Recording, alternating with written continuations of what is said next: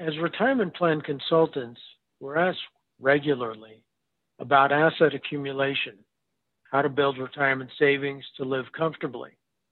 Groups of people follow the FIRE concept, financial independence, retire early, and they live very frugally, save to excess so they can meet their savings goals early in their 30s.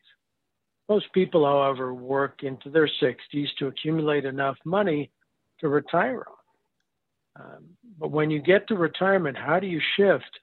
How do you shift that focus from growth to income in retirement? How do we manage our retirement savings so that they last a lifetime? Well, first off, if you want some further information on this podcast or others, go to formyretirementincome.com, the number 4, myretirementincome.com.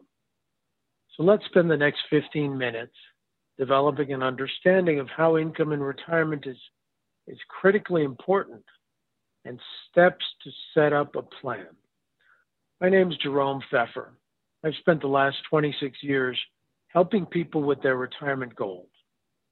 I'm here with Dr. Gautam Vora, professor of finance and certified financial analyst, and an expert in developing realistic retirement goals. So, Dr. Vora, how does someone generate income in retirement? Well, thank you very much, Jerome, for introduction, as well as that interesting question in 7 words. Your question is deceptively simple. So to start out, I could say that my answer is going to be equally simple and equally deceptive. And the answer is only of 2 words. It depends. So the rest of the time we are going to spend on discussing the variables on which this answer depends.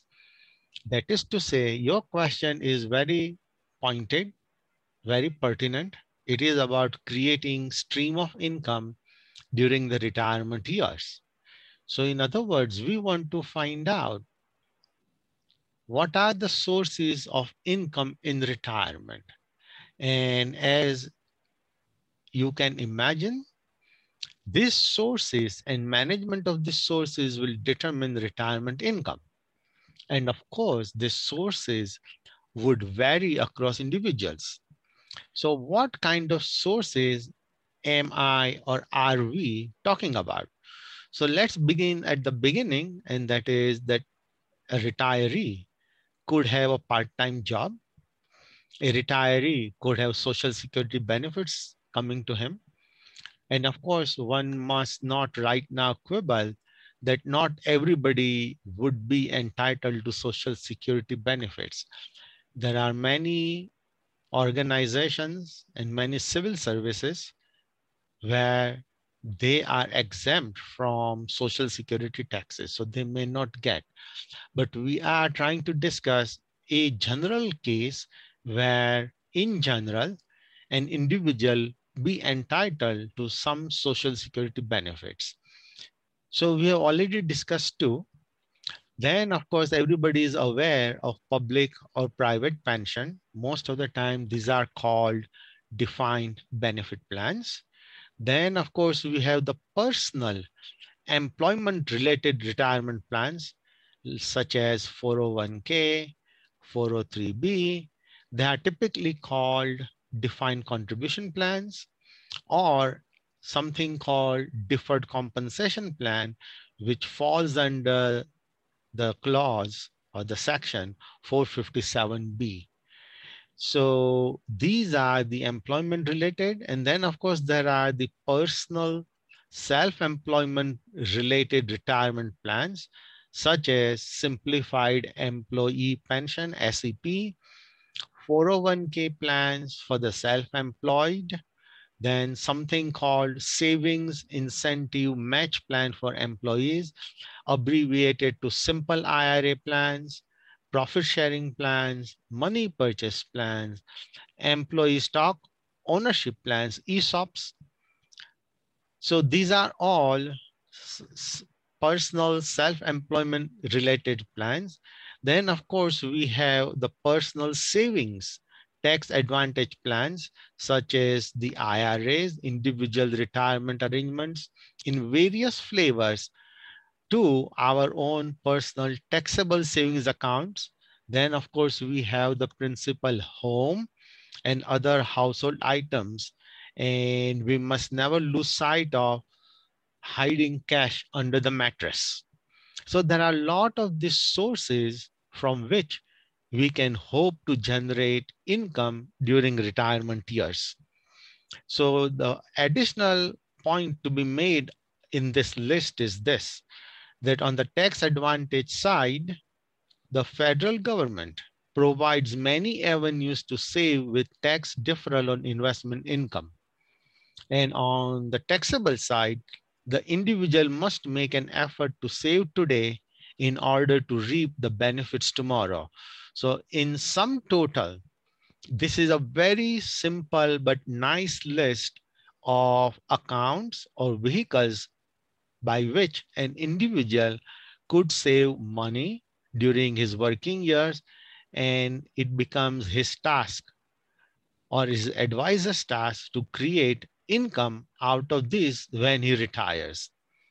So the middlemen, typically the insurance companies, often call it annuitization phase or some such phrase to denote the retirement years. So if we ignore this particular business-oriented jargon, we can just label it as withdrawals during the retirement period or withdrawal period. And what it will point out is that individual needs for retirement income are going to be as varied and different as the sources of these income streams. So does that give you some idea how we are going to approach this topic, Jerome? It does. So tell me, what variables should we be concerned with? Now you are asking once again very deep question. So one thing always comes up in our discussions like this is something called federal government's rules on required minimum distributions, typically abbreviated to RMDs. So let us define them as IRS does. RMDs generally are minimum amounts that a retirement plan account owner must withdraw annually, conditional on age and other factors to avoid penalties. Generally, an RMD is calculated for each account by dividing the prior December 31st balance of that account by a life expectancy factor that IRS publishes. An account owner must calculate the RMD separately for each account the individual owns, but can withdraw the total amount from one or more of the same category of accounts. So what does this last statement mean? This last statement applies both to IRAs as well as 403B accounts. But when it comes to 401k and 457B plans, the individual must calculate and then withdraw the calculated RMD from each account within those two categories. So these RMDs are going to give us a stream of income. And so this simplified thinking on RMDs is necessary to alert the pre-retiree to the perils of simple-minded pitch by insurance companies for annuitization of any retirement plan account, often called in-plan annuity. Why? Because almost anybody who has been employed or self-employed and has changed jobs or not changed jobs would have numerous accounts falling under different categories of federal tax laws. And so these RMDs are going to be pretty interesting when we come to it. Let's go to the next set of variables, and that is the federal and state governmental rules on taxing various forms of incomes. So in general, we know Social Security benefits are taxable up to 85% of the amount, which means about 15% is exempt. Many states exempt a large chunk, if not total, of these benefits, as well as pension income from state income taxes. Let's go to another variable, and that is the individual's desire for important life goals of legacy, either inheritance to their heirs, to beneficiaries, to charitable organizations, and so on, at some point while alive or upon the individual's death. So what does this do to our calculations? It immediately calls for estimating the remaining life in years and cash flow needs for fulfilling these desires. So everybody will talk about liquidity needs, but when we have to take explicit recognition of individuals' desires to make certain planning for certain inheritance or benefits to charities, the needs for estimating those cash is pretty important. And now let's throw in the most important item, which almost everybody would like to discuss first, and yet I'm trying to keep it at the end of the list of variables. And why I do that will become very clear as we go through the remaining minutes of our podcast. And that is that each individual will have some desire for yearly family expenses. He wants to spend certain amount of money. So more on this particular variable will come in a minute's time. So does that make some sense yet? It does. It does. I've got it. Can you give us some more specifics, some illustrations on retirement income? Yes. So before I do that, I want to take care of one little item. It is a so-called housekeeping chore. And that is, we have got to figure out what to do with inflation and volatility of returns. These two environmental factors affect every decision we will make. So the effect is sort of universal. And so for the time being, we will not discuss them in detail. We'll acknowledge them that they exist.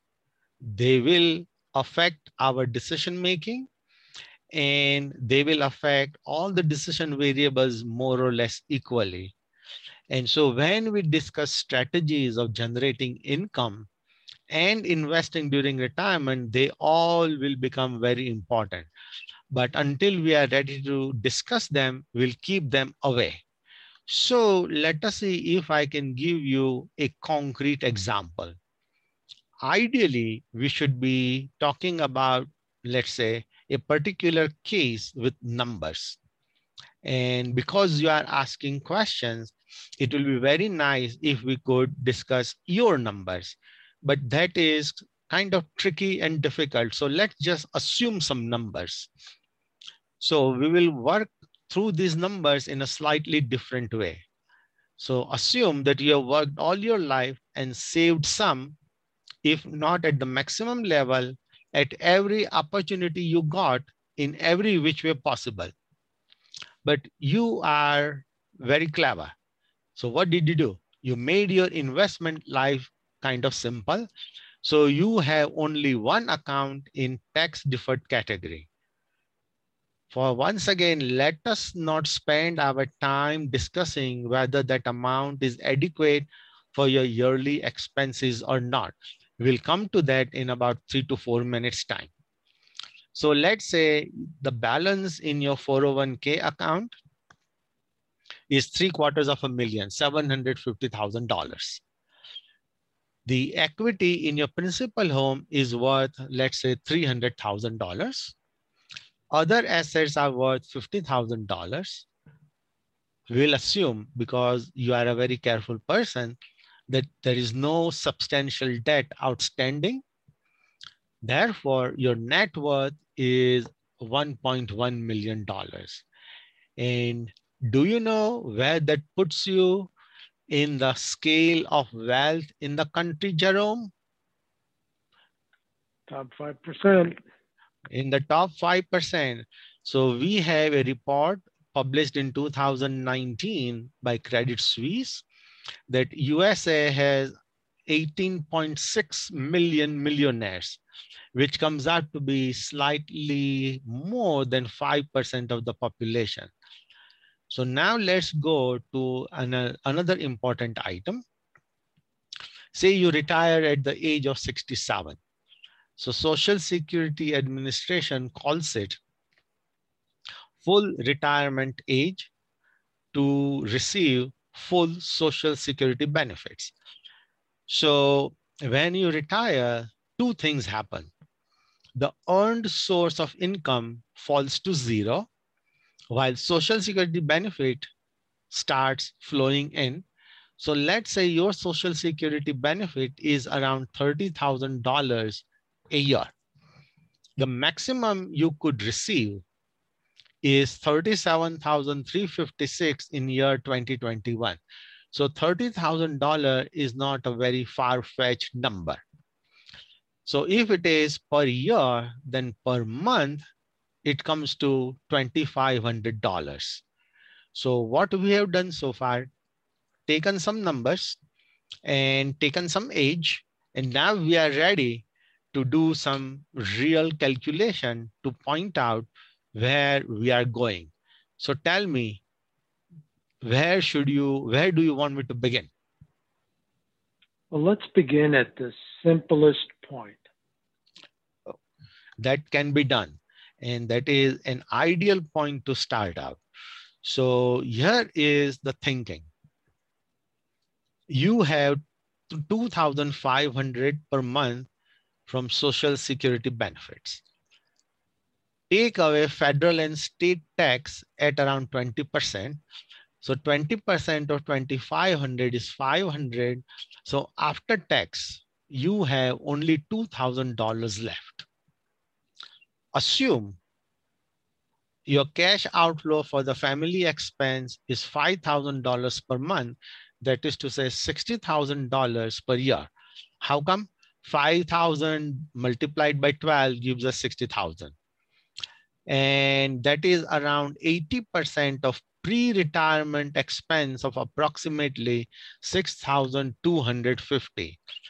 Remember, both of these numbers are variable depending on the individual, but this 80% number is a little bit higher than what is most typically recommended at 75%. But when we try to tighten all these numbers for it in individual's case, we'll get to the precision of those numbers later. So we need $5,000 for expenses. We have only $2,000 coming in. So your monthly shortfall is $3,000. So now the question is, how do we get this $3,000 from your single 401k account? You will immediately say, oh, remember the RMD, required minimum distribution. Wait. You can't jump up and down because of RMDs, because they become effective when you reach age 72. At age 72, you must withdraw the money as demanded by IRS calculation method. But until then, you do not have the compulsion to withdraw money under RMD. So let's not worry about RMDs. We will discuss why we do not want to worry now, for the simple reason that when we discuss in additional podcasts, the optimal method of withdrawals, at that time, we will discuss the role of RMDs. So until we are compelled to withdraw the money, we want to hold the decision variable in our hands to see if we can develop a better strategy. So let not RMD cause you any concern right now. So the cash need of $3,000 per month will be equivalent to $3,750 per month before tax. So 3,750 multiplied by 20%, that will come to $750. So if I remove $750 from 3,750, I am left with $3,000 per month. So if we get after tax amount of $3,000 per month, add the social security benefit of 2,000, and we are able to satisfy your requirement of $5,000 per month expense for living during the retirement years. So we can certainly try to figure the next item out, that $3,750 per month multiplied by 12 to get an annual number, and we will get $45,000 per year. Divide $45,000 by the starting balance of $750,000 in your single 401k account, and it will become 6% of the balance. So in simpler words, you are withdrawing 6% of the balance of 401k account. So put it simply, unless your 401k account is earning less than 6% per year, this is easily doable. So let us say your account is earning 8% per year. You withdraw 2% per year. Then your account would be compounding at 2% per year forever until we change the scenario. And this is where the things become interesting. So looking at the simple scenario, looking at some of the numbers, we are seeing that if your account is earning 8% and your needs are equivalent to only 6%, then you are able to satisfy your needs, as well as you are allowing your account to grow in perpetuity forever and ever by 2 percentage points every year. So does this scenario and these numbers make sense? It does, although we've run out of time today, so we're going to have to chop this into two parts. We're going to ask everybody to join us, of course, for part 2 of this and a continuation of this discussion. In the meantime, for further information, go to formyretirementIncome.com. That's the number 4, retirementIncome.com. And here comes the obligatory disclaimer. Securities and advisory services offered through LPL Financial, a registered investment advisor, member FINRA SIPC. The examples presented are hypothetical and are not representative of any specific situation. Your results will vary. The hypothetical rate of return used do not reflect the deduction of fees and charges inherent to investing. Very well, Jerome. Then we'll call it quits today, and we'll pick up the thread of our conversation next time when we continue more interesting scenarios with regard to generating income during the retirement years. So goodbye all. See you soon.